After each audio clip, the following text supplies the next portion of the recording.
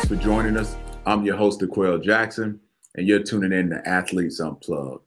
Today's athlete joining the show is Hunter Yeany. He's going to be accompanied by his father, Rob Yeany. What makes Hunter so special is he's 16 years old, and he's an American Formula race car driver.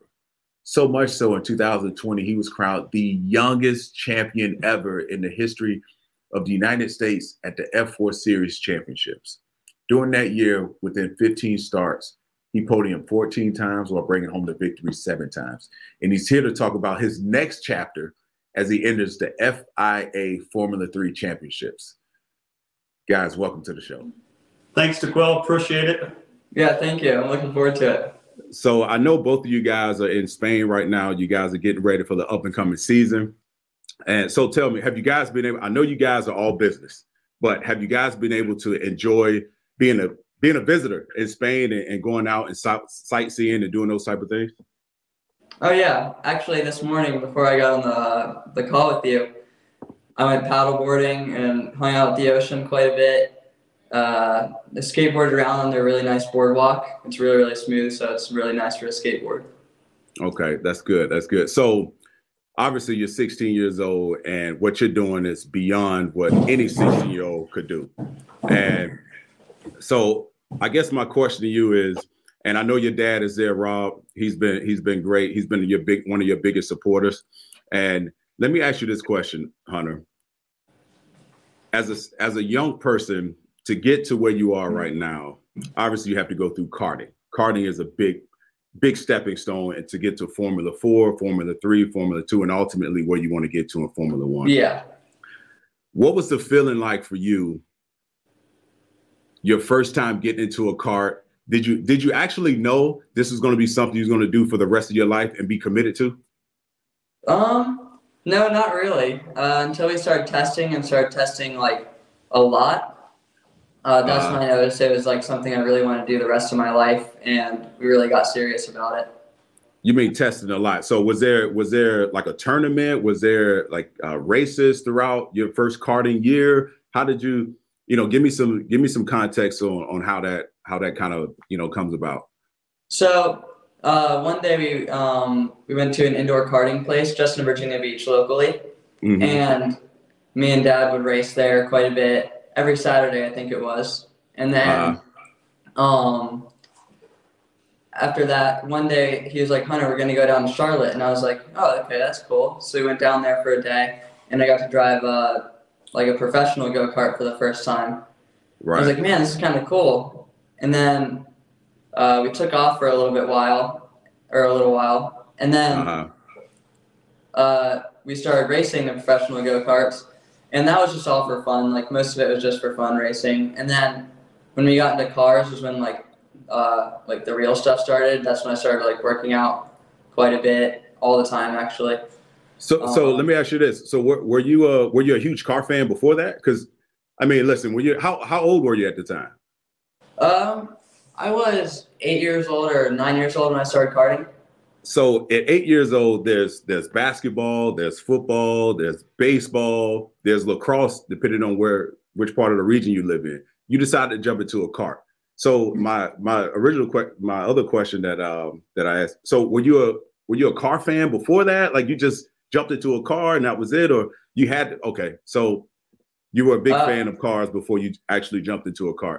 Yeah, definitely. I used to play with Matchboxes all the time, and I think it was every night that my grandpa would come over to my house and we'd watch the movie Cars. That's my favorite movie. It still is one of my favorite movies. Yeah. So I have to give you, so before I met you and your father, I had no knowledge of America Formula race car driving, Formula 1 driving. It was just, I had no knowledge. But because my son is 3 years old, his favorite movie right now is Cars. Yeah. He loves cars. He loves monster trucks. Just this past weekend, we were at Capital One Arena watching monster trucks, and he screamed the entire time we were there. He loves it. So okay. So obviously you were probably pretty successful in karting. Is that fair to say? Actually, not really. Not really? I never won a race in karting, but I usually got like second or third place or some of that sometimes. But I never really knew what it was like to win until I got into cars. So there was always that drive for me, just like wanting to do my best and wanting to be the best. And that's why we practice so much in cars, so I would be ready for the first year. Okay, so you gave me your take on when karting became kind of serious for you. Can your dad poke in here for a second? Rob, I gotta ask you a question. So what's up, Rob? How you doing, brother? I'm good. How are you? So when did you know this was serious, that your son had a gift? And knowing that, listen, this is not an easy sport to deal with. Parents have a hard enough time letting their kids play football. And knowing your background, being a former Navy SEAL and serving our country, you've been in the most extreme situations possible. How did you, obviously you figured out a way to deal with those extreme situations. How, as a parent, were you able to deal with an extreme situation in your son being in a car? Something that's going pretty fast is pretty dangerous. Well, I'll be honest with you. It's funny. The first time he drove a car was in Savannah, Georgia. Dan Mitchell from Velocity Racing Development kind of took him to this track. It was wide open. It's basically a track in the middle of the field. And when I asked him why he took him there, he goes, because even if he runs off full bore, there's nothing for him to hit here. And I realized he was smarter than I was. Right. But it's funny. My wife, I did start watching Hunter, and it's interesting because I look at 120 miles an hour. The F4 he drove does about 145. No, but the 120 miles an hour, if you've been around 100 miles an hour, 120 is relatable. So it doesn't look that fast if you look at it. And I'll be honest with you, it didn't bother me too much watching him drive the car. I was nervous, obviously, the first few times, just seeing him go. But when he hopped into the next step up, which is the FR America's car, and how fast does that go? Like 170. Yeah, it does about 170. And when that car came by, I actually almost threw up, and I actually thought that I might be a bad parent because he had literally just turned 14 and goes by me about 165 miles an hour. And from the perspective, I was standing about a level up, looking down on him. And what he didn't tell me is, he didn't know. He didn't move the bias, and it smoked the brakes going into a blind turn that I can't see the outcome of it. So all I saw was the car come by at about 165, smoke going here, and I just kind of cringed, almost threw up, and then I hear the car take off. Oh my gosh. I'll be honest with you, I wanted to spank him after that. That's amazing. So obviously, so you go from karting to F4, and you have a great 2020. 15 starts, 14 podiums. You win 7 times. You get crowned the youngest champion ever in the history of the United States in the F4 series. And now you're embarking on this new journey. Now you're racing for Campos Racing. You're getting ready for the up and coming season. How does someone like you prepare for a season like this? Do you spend more time in the car than you do in the simulator? How does that kind of work out? So basically, what I've done is before the season, before I even came back to Europe, I had like a month off, and I did a 5-week training program for 2 days, and with a meal plan, so I could gain as much muscle as I can because the car is super hard to drive and it's super physical. Right. And then after that, I came here, and I work out twice a day still, and usually like to do something else for fun, most likely outdoors. So that's also a little bit more exercise. And at I think like midday every day, usually we have a simulator session for whichever track we're going to next for about an hour. And we simulate everything from practice the whole way through the race. So we're ready for whatever gets thrown at us. So what's a normal day like? What time does it start? What time does it end, pretty much? So I wake up at 6 in the morning because I like to wake up early, and we can get breakfast and stuff downstairs in the hotel. Yeah. Then around 9:30 we come to the race shop. I say good morning to some of the guys, and then 10:30 I go and I start my workout, and the workout lasts about an hour. Okay. And then if I can interrupt you for 1 second, does part of your day consist of you scouting the other drivers at all? Because I'm just trying to draw parallels between and listen, again, before I met you guys, I was not race car fan, and I feel like the last 2 weeks by watching Formula One Drive to Safety, it's like blown my mind in terms of how many drivers actually race against some of their competitors when they were karting, and now they're in F1 or F2, F3, F4. Have you experienced a lot of, your competitors that you've kind of grown up with? Have you noticed a lot of carryover? Have you noticed a lot of your competitors from, a few years ago that you're competing against now? Have you seen any of that? Not really. I had one teammate in 2020. His name's Eric Evans, and I raced with him in karting a little bit. And actually, how I met him is kind of funny because I didn't see him on my left one time going a fast corner, and I pushed him onto a curb, and he spun off in the grass. So that's how we basically met first. That's how you guys became friends? Oh yeah. My goodness! Oh yeah, you wouldn't be my friend if you pushed me off a track going over 150 miles an hour. So yeah.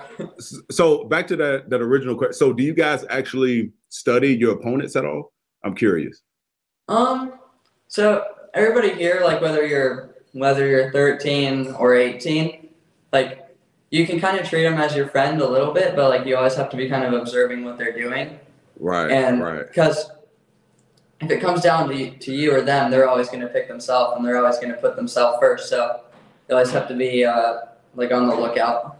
Right. So again, because of my Netflix education the last 2 weeks, I feel like your biggest competitor are your teammates, because you're basically operating with the same equipment, and depending on who podiums, who finishes before the other, you want to be the first. You want to be the guy that everyone's looking at and congratulating. And the other thing that I noticed that has a lot of similarities between what I did for a living and what you're experiencing. And first of all, I couldn't imagine experiencing that at such a young age, where every week, whether you win or lose, no one cares. It's what have you done for me right now? No matter if you podium the week before, no matter how you finish currently, how have you been able to mentally handle the challenge of going out and performing and knowing that your teammate is your biggest competitor? Yeah, sometimes it is pretty hard mentally. In the hard times, it's really, really hard. But when when you do a good job, it's super rewarding and you feel really good, even if it's not that big of a win or something. But most of the time, how I deal with it is I like a balance of opposites, and racing is very go, go, go and stressful sometimes. So I like to go out surfing in the ocean where it's really calm and you can just hang out. Right. Yeah, I like that. Because later in my career, I used to go to sleep before I would play.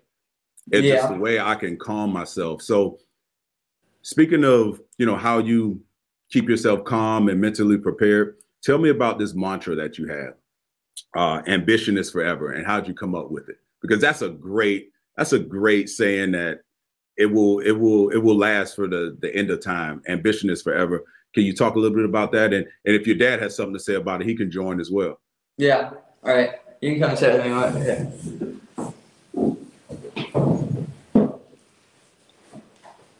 So we were talking about how Hunter is able to step away from racing, how he goes surfing, skateboarding. It kind of calms him down. And we were talking beforehand, and something stood out to me about his mantra, ambition is forever. Can you talk a little bit about that quote and what it means to you guys moving forward as you embark on this next journey at F3? Well, I think, one of the things that's important, at least, and I've tried to teach Hunter, is I've had the luxury of working with some of the best people out there and stuff. And I think, just like you, from a young age, you start chasing a dream and you continue chasing it. And that's, you have an ambition to do that.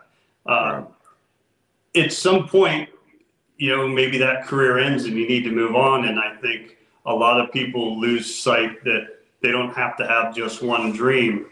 And so Hunter and I were talking with a good friend of ours who helped us build the brand. And we were just talking about that, that the dream and the fact that there's so many people that don't believe that Hunter can make it. And And we were just talking about it. It's chase the dream. It's continue to chase your dream. It's continue the ambition. Yeah. No, that's great. That's great. So Hunter, have you set out any goals? Thanks, Dad. Have you set out any goals for yourself this year as you move forward with a new team? And now you're in the European circuit now. So that's a whole different ball game. Yeah. Have you set any goals without giving out any secrets? Have you set any goals for yourself for this upcoming season? Well, as always, my main goal is to win and get as many of these trophies as I possibly can.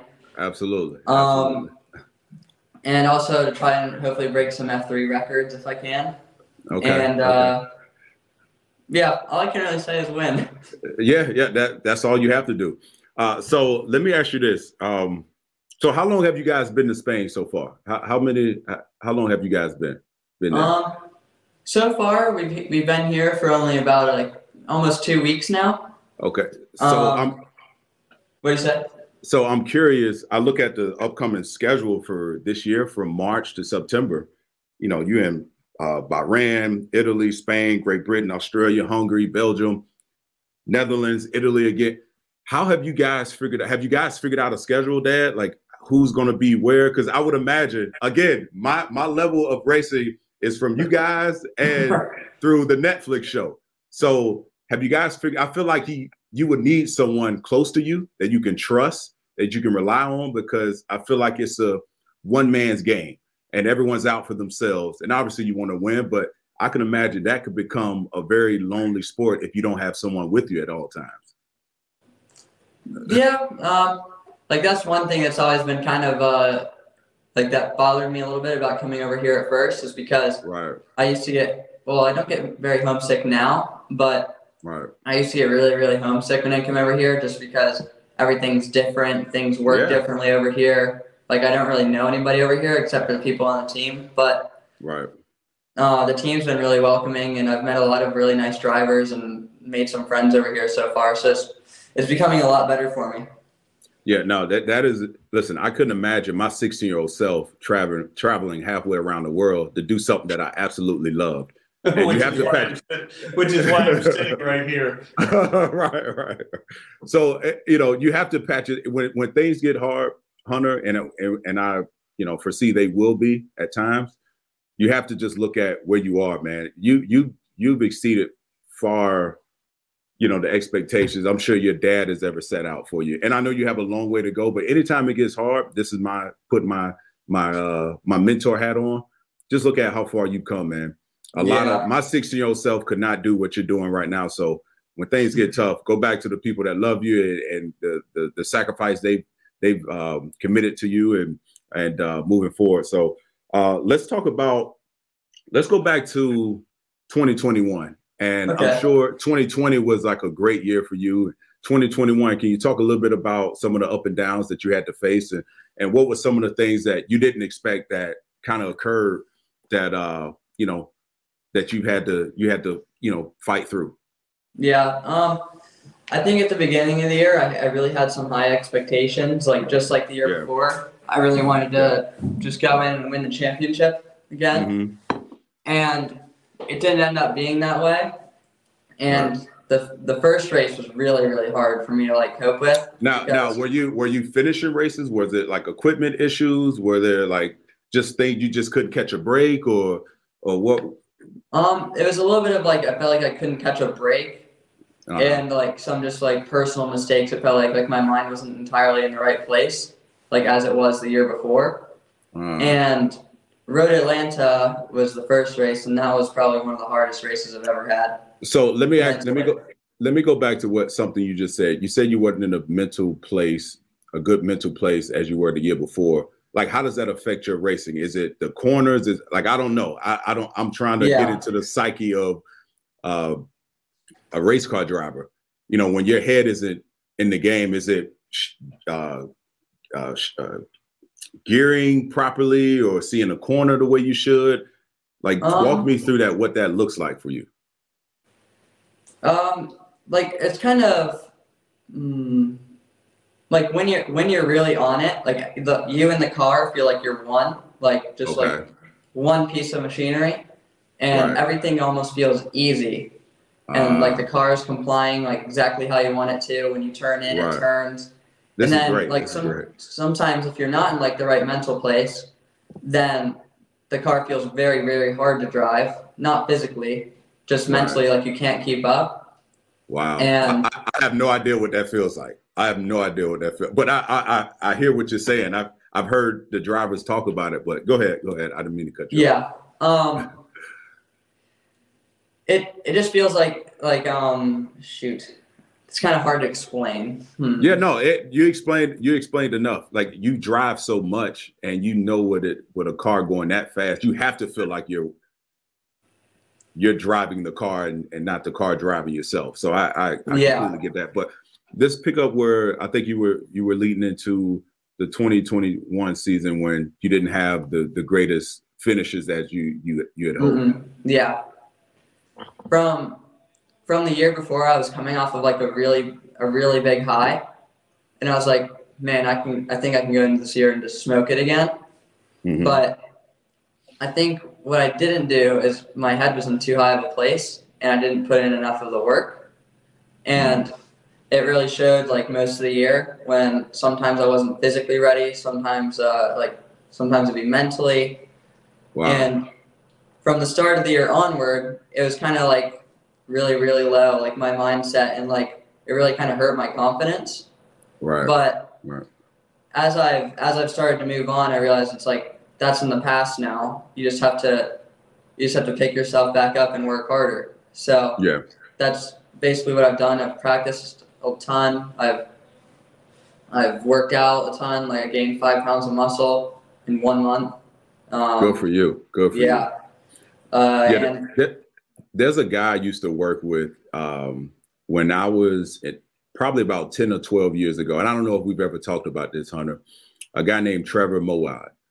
He's no longer with us. He ended up passing away from terminal cancer a few months ago. And he was a mental conditioning coach. And I remember he always had these great sayings, great quotes. And one thing he always mentioned to me, because I wanted to be great, he was like, if you want to be great, there aren't any choices.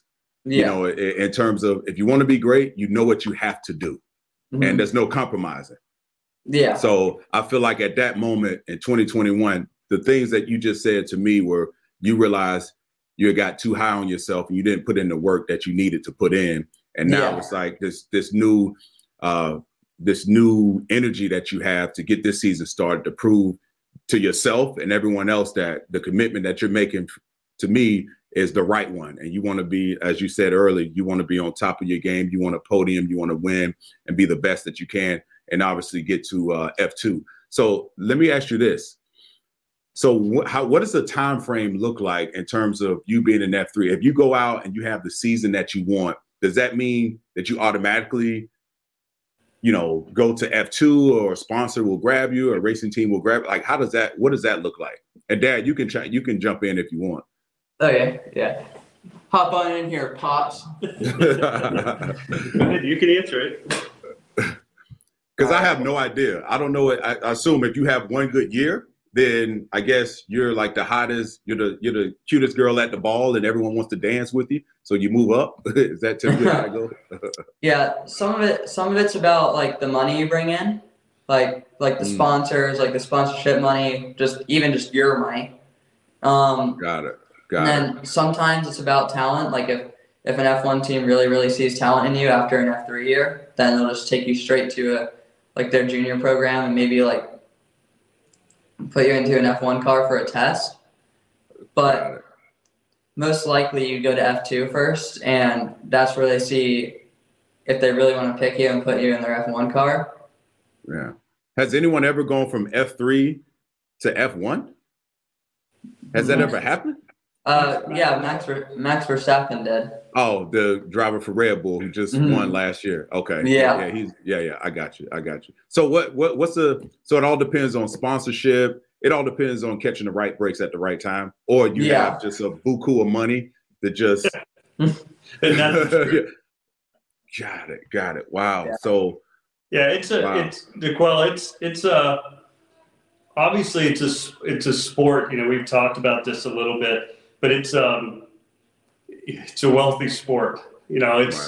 the individual. If you look at the sponsors that are on everything from F1 to F1 as a company, and then the companies and the race cars, those are some really big names, right? They're on there for a reason. So part of it is obviously you have to have the talent, you have to have the skills to do it. The other part of that is you have to have the funding behind you, and it's not just funding. You've got to be marketable. You've got to be.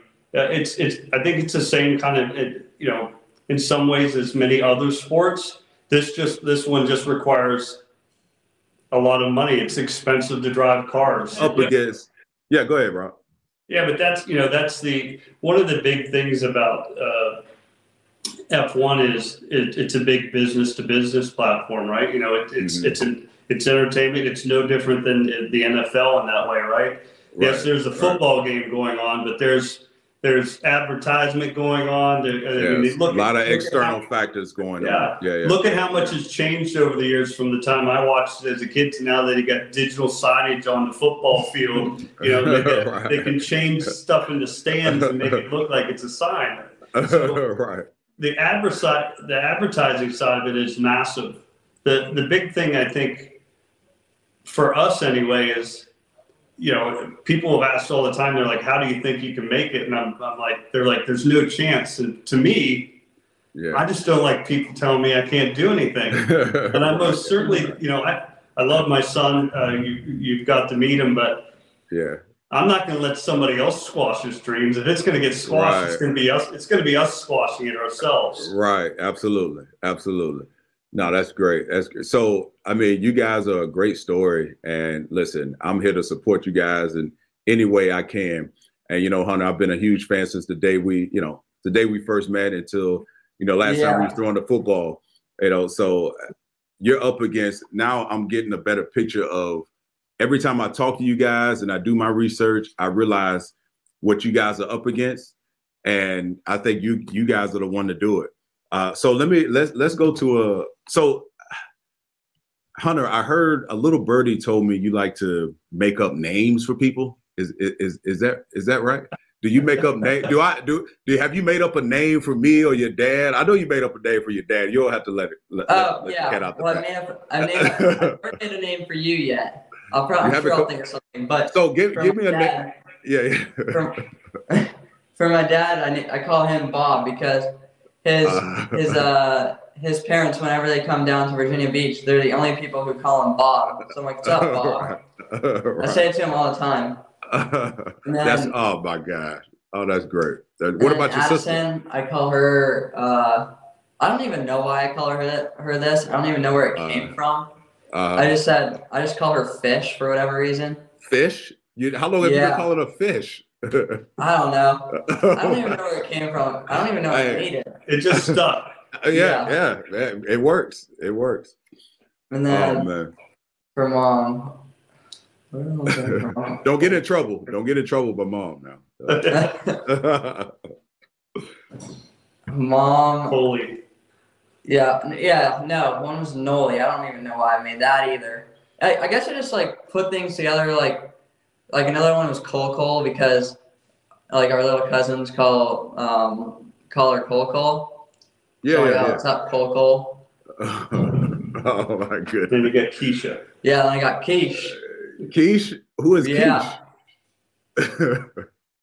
It's funny. My wife and I talk about it all the time. He's really been a smiley, happy kid from the time he was born, and it kind of comes out in his personality most of the time. That's great. That's great, especially doing something so high stressful is racing a car. So let me go back a little ways about, because I in my notes here, at some point, Robin, this is for you. And at one point when Hunter was really good and he was going to school, you guys moved him to an on-track school. Is that right? Is that an online school? Is that a school specifically for, young people that are actresses, racers, or what have you? I mean, that had to be a hard decision for parents to say, okay, this is the time where we're going to invest in our child because he could possibly be one of a kind. Yeah, it was a real tough decision. I mean, my wife's a teacher, which made it even harder. Yeah, you're right. She believes in kind of that structured, you know, you go into first grade, you learn this, second grade. I don't tend to have that. So I bucked the system a little bit and worked with her. And, you know, I believe that there's a lot of education in traveling. I believe there's a lot of education in socializing with different cultures and different people. I think, you know, I think there's almost as much education as that outside the basic stuff you need to learn, you know, your English, your math, your science, technology stuff. Right. But it was tough because they were in a good school in Virginia Beach. The girls still go there to Cape Henry Collegiate. Cape Henry, yep. And On Track School was designed by a professor out in California. Her son was a motocross rider. Okay. And she just could not get the schools to work with her to allow him to do his sport. So she created an online school called On Track School. Has professors from all over. It has a lot of different athletes in it. It really started out as a motocross school. A lot of actually after Hunter went to it and a couple other kids in karting, some more karting kids went. And believe it or not, I'm pretty sure there's quite a few gymnasts there. A lot of people don't know, but yeah, a lot of gymnasts and equestrians. You know, with the NCAA, what happened a few years ago was a lot of the gymnasts were homeschooled, right? Because they were practicing like 3-4 times a day. Right. And they didn't go to a traditional school, and the NCAA came out with a rule that you had to go to. You couldn't be homeschooled anymore. It had to meet certain requirements. And On Track School was actually one of the first schools that met the requirement for the NCAA. So a lot of the gymnast kids started going to On Track School because then they could, you know, if for some reason they didn't make the Olympics or they wanted to go to the University of Alabama or whatever it was for gymnastics, they could still get in, and their education didn't count as kind of homeschooling. It was considered online. But I think, you know, it's interesting since the pandemic, you know, online school everybody has a different opinion of it now. Right. On Track School was one of the first ones out there to kind of take the lead on that. But it was tough because you know, I wanted to be educated as well. So Hunter, how did you take that? Were you ready for that? Were you ready for this new commitment? It was like, hey, this is the first start of it, and you were young. I mean, you're a young guy, so it's like this was a big deal. How did you take it? So at first I was like, heck yeah, see you guys later. Like, I'm going to online school, I'm gonna be home all day. Then, after a while, it started becoming like a little bit like kind of boring. Because like, man, there's like no one in here there's no one here to talk to. It's just me sitting at home doing schoolwork. And I'm like, so I usually miss a lot of my friends from Cape Henry and some from other schools. But over that time, I've started reconnecting with some friends that I haven't really hung out with in a while in my neighborhood. Okay. So speaking of kids in your neighborhood, do you ever miss it? Do you ever miss, you know, just being a regular kid, a normal kid, having normal everyday lives, going to school and you know, not being so serious about your craft? Are you in this thing like full-fledged? If this is what you want to do, you know that unequivocally. Mm-hmm. Yeah, racing comes first, and this is what I want to do. So love it. I do think about it sometimes. I'm like, oh man, I kind of miss school and I like talking to friends, but because I'm a really social person. So sometimes it used to really affect me a lot, but it's gotten a lot better over the last few years. No, that's. I mean, listen, there's nothing worth having that isn't worth working for, and this is part of it because those friends will be there. You'll make new friends, and the joy. To me, it seems like you're going to have from reaching podiums and winning on this European circuit will be more than just having a friend. I can tell you that right now. Your dad and I can tell you from experience that I can never duplicate making a sack, getting an interception, and having 70,000 people cheer for you. It's like a drug. You can't duplicate it, and it makes you want to work that much harder. So you keep, you know, it's like having your own band. You know? And I know that feeling. I'm sure you've experienced it 2 years ago, like crazy. So I'm sure you're itching to get back to that. And you know, sometimes sacrificing some things is always a part of it. So That's so. So are you ready? So did you guys answer the question? So are you going to be on your own for the most part for this 2022 season? Or have you guys figured that out, Dad? We're in the process. You know. Hey, listen. If you need someone to accompany you in Italy or Spain, I would love to. If the COVID protocols allow me to. Don't throw it out there because I'll use it. No, I'm serious. Man. I'm looking at all these different. I mean, this is great. Awesome. So it's interesting. Right now, we're looking for an apartment, and I keep looking at the schedule because the schedule is kind of interesting this year. You know, there's you go to Bahrain for a practice like March 2nd, and then it's 2 weeks before the race starts. Right. So you fly back to Spain and then go back to Bahrain, and because oh my God, the one thing we have to deal with that I think some Europeans have to deal with it is we if you come from America, you either have to come over here and stay, which is a pretty big commitment for guys who are 14, 15, 16, 17, and used to an American lifestyle. You know, for us go-karting in the United States or racing F4 in the States, it's pretty easy. You know, you fly down to Florida, you fly home. You're only gone for these 3 days. But when you jump into this pool, you know, you fly the whole way over here. It gets real. Yeah. You're in this lifestyle. But for the Europeans, you know, it's if you take the United States and overlap it over Europe, the United States is a massive country. Right. So you know, they're basically flying to a track and flying home every weekend. So it's no different for them in karting and stuff. But for us, you know, we're finding our way here. The people have been very nice here. Weather's beautiful. Yeah. It's been sunny every day we've been here. Yeah, which is a plus.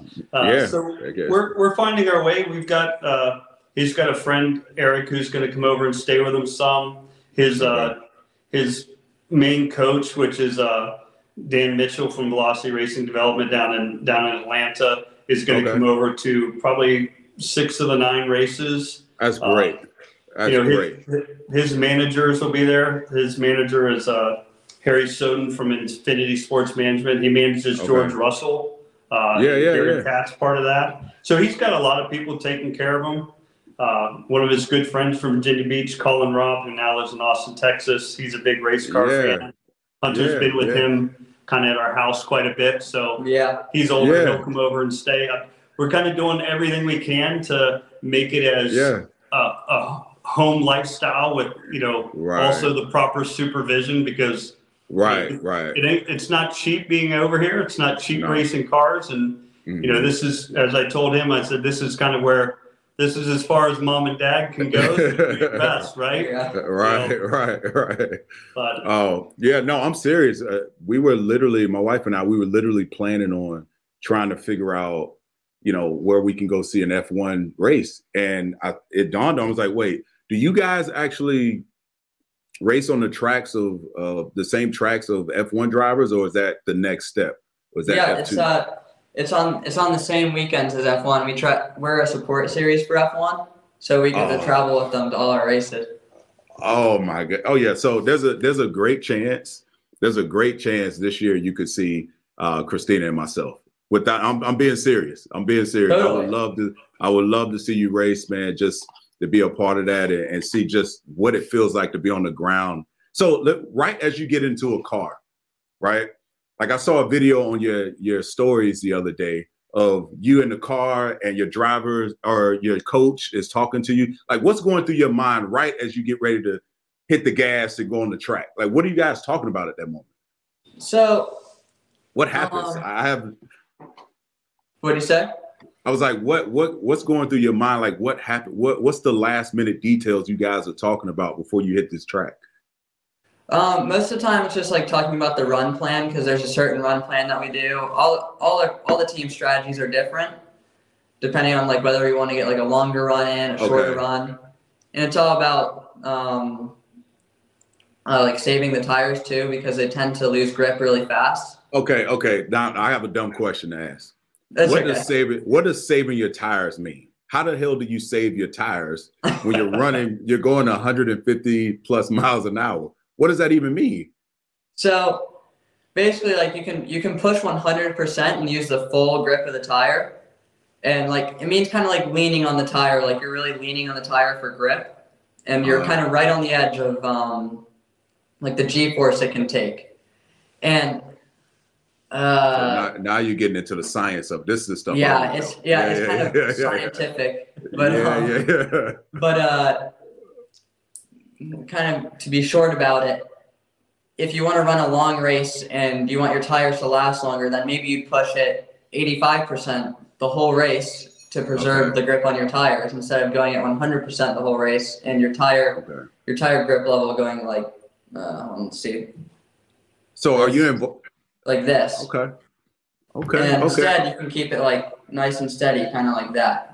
Okay. That makes a little bit more sense. Yeah. It's kind of hard to understand. So are you involved in like the mechanics of it? Are you, when they're working on your car, are you overlooking them, seeing, okay, this needs what? Are you having meetings with these people like, hey, the car drove like this and it needs to be this sort of way? Or are you involved in those type of dealings? Or yeah, so at the racetrack, that's basically the driver's job, is just to go out and then relay feedback to the engineer when you come in. Like the car maybe feels a little bit oversteer in this corner. And when I say oversteer, I mean like the back end is kind of like whipping out a little bit, kind of like right. Like fishtailing, I think is what they call it. But yeah. And then understeer, if you say that to the engineer, then that means like the car doesn't really bite when it turns. So it kind of feels like the fronts are just sliding across the pavement a little bit and not having a ton of grip. So it's really just trying to find the perfect balance between understeer and oversteer. Okay, that makes sense. Dad, do you follow all of this? Do you know just as much as Hunter does when it comes to the balance of the car? I wish I could tell you I did. There was a point probably 2 years ago where I was standing with his coach, and I was like, Hunter, what he said was this. And Hunter walked away, and his coach said, "Don't ever talk to him about this." And I realized at that point I was done. Right. And he was not joking with me. No, I'm pretty sure he was dead serious. Oh my goodness, that's equivalent to like if I have a bunch of notebooks from my 11 years playing in the NFL, and I was having my wife. We were down here one day just doing whatever, and I opened one up. I'm like, "Can you read one? Can you explain to me one thing in this notebook?" She went through the entire page. It's English, but it's just a different vernacular. She had no idea. So I feel like this is, in a sense, just a whole on a different stratosphere when it comes to, you filling out a car. I haven't driven more than 100 miles an hour in the car. I don't know what the hell that means. I like my Range Rover. It protects me. There's no way I could be in this confined space and drive at that speed and control it. So let me ask you this. In my mind, you really have to trust the engineers in this car to go from 150 miles an hour to braking. At some point, you really have to have a lot of trust with this car. Now, do you spend, I know I asked this earlier, but would you say you spend more time in an actual car or on the simulator? Or is it kind of in between? I would say most of the time in the simulator. That's literally just a tool to learn the track. Like you try and do some push laps on it, but it's never ever going to resemble the exact track. And you don't really get the sense of like, whoa, I'm going really fast right now. Like in the car on the sim. And then you get in real life and you're like the other day I hadn't been in the car for a little while and I was like, full gas. Oh, that's full gas. I was like, damn, I'm going actually pretty fast. Damn. So, Dad, have you been in a car with Hunter going at high speeds? Have you ever done? No. Would you trust him? Would you trust him to drive you around a track going at 100 miles an hour? I should say I did do a ride with you in Atlanta, right? Yeah, he rode with me. He rode with me one time in a street car. We didn't go that fast. Maybe what's not that fast? Yeah, I don't know, 90 miles an hour. Shit. Oh my God. The fastest I think I've ever known I took a speed at or a corner at is what was it? It was like 207 kilometers an hour. So that's Red Bull Ring? No, that was 145 miles an hour or something. Oh, wow. Turn. Yeah, in a turn, and I was like, man, didn't feel that fast. Because wow. when you're in the car on the street, I think it's just like there's so many things going by that it seems kind of like you're going a little bit fast. And then when you get in the race car, you could be going like, for instance, at Barcelona at the end of the straightaway, you're going about 185 miles an hour. So, but when you're going by, I think everything's just kind of tunnel vision, and it doesn't really seem like you're going that fast. Like you're going really fast, and you know you're going really fast, but it just doesn't give off like it feels like you're going 70 miles an hour on a road. Oh man, it sounds so simple to you. Yeah. One of the things they do, Miquel, that we did with Hunter was you find out these guys who know what they're doing as far as coaching and stuff is, Hunter's driving an F4. He's used to what, 140 miles an hour or something like that? Yeah, 130. Yeah, 130 miles an hour. And then you go practice for us over here in America, it's the FR, which does, 165, 170. Oh, okay. And it's not necessarily that the car is harder to drive, but mentally it just drains you because everything is coming. Right. That next turn is coming at you so much faster. You have to make those decisions so much faster. It's kind of like a high school football player watching the pros on the field. Right. Everything is going so much faster. If you were to put that high school football player in the field, he would miss the snap and everything because it's that fast. So what you do is that's what we've done with Hunter. You put them in cars that are faster, and then you bring them back to the ones they're in, right? Everything kind of slows down for them. Got it. That makes sense. But there comes a point where you can't do that anymore, and we're getting close to that point now. Are there any? What did you say? Are there any techniques or any? I don't know. Yeah, techniques or exercises you do to strengthen your like hand-eye coordination. I noticed watching Netflix again, they do the little ball tricks, and I remember when I was at IMG Academy years ago, I did this one exercise where it strengthened my eye muscles, and it was literally a string I had to hold from my eye to a wall, and there were rings around it, and I had to focus on every individual ring. And the first time I did it, I couldn't do it. And over time, it strengthened my eye muscles. And then as a result, I was able to my instincts got better, or I was able to my anticipation was a lot better. Are there any things of that nature that you guys work on to help with those instincts as the car gets faster, as you keep going throughout the sport? So sometimes we use like glasses that'll like blink on and off, so that way we can't see for a few seconds, and we try and like somebody will throw a ball to us and we'll try and catch it.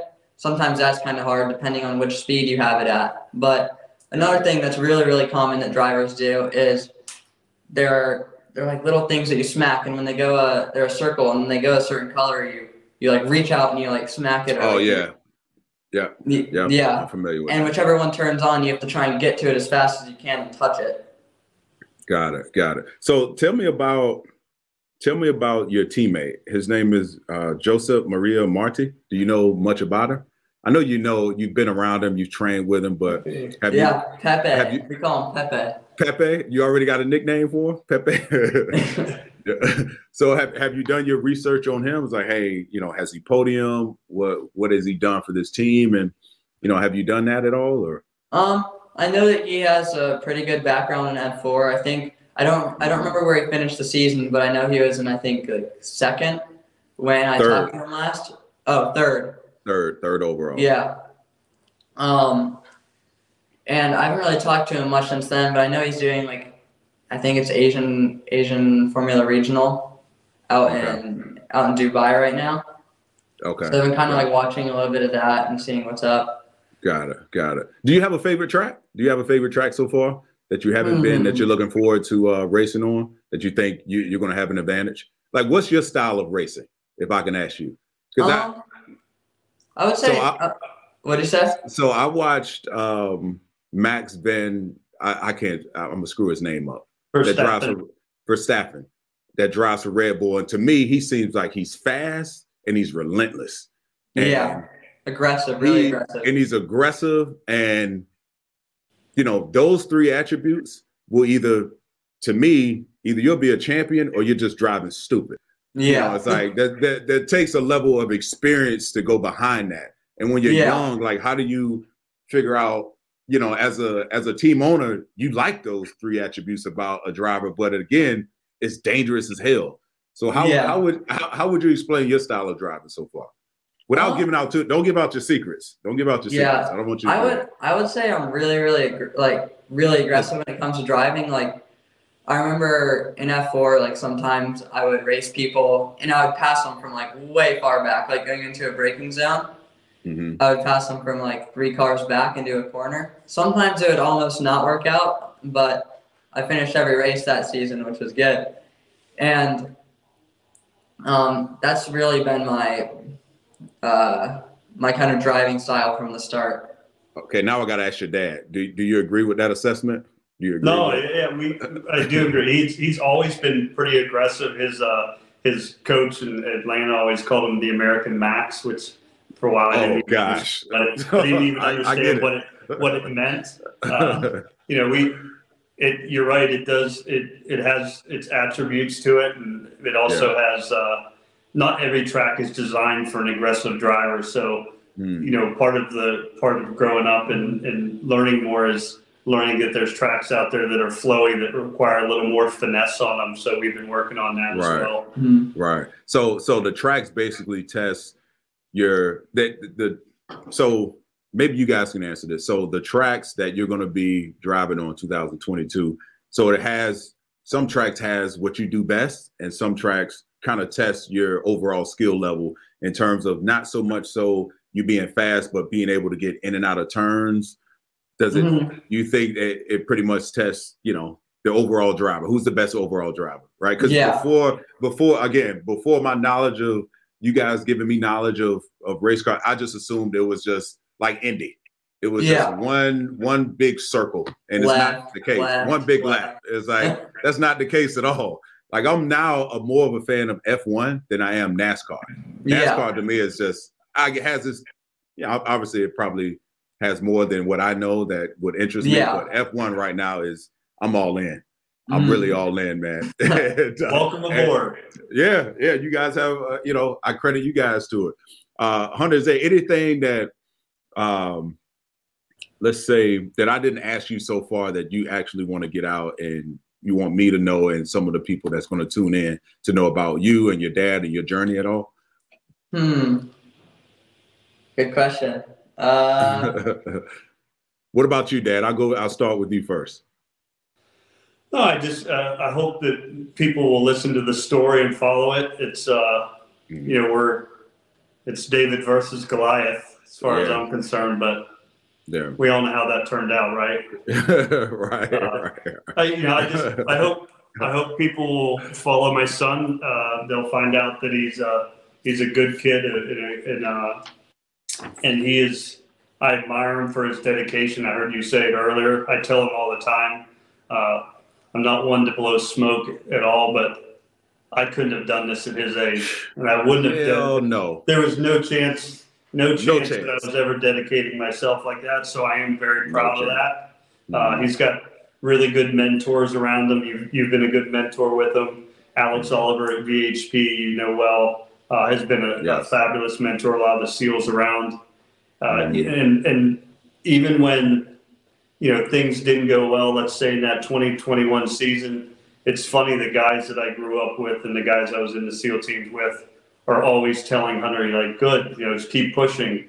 Because the truth is, as we've talked, if this is what he wants, and I believe it is, he's the one to do it. And you have to go through those peaks and valleys to get there.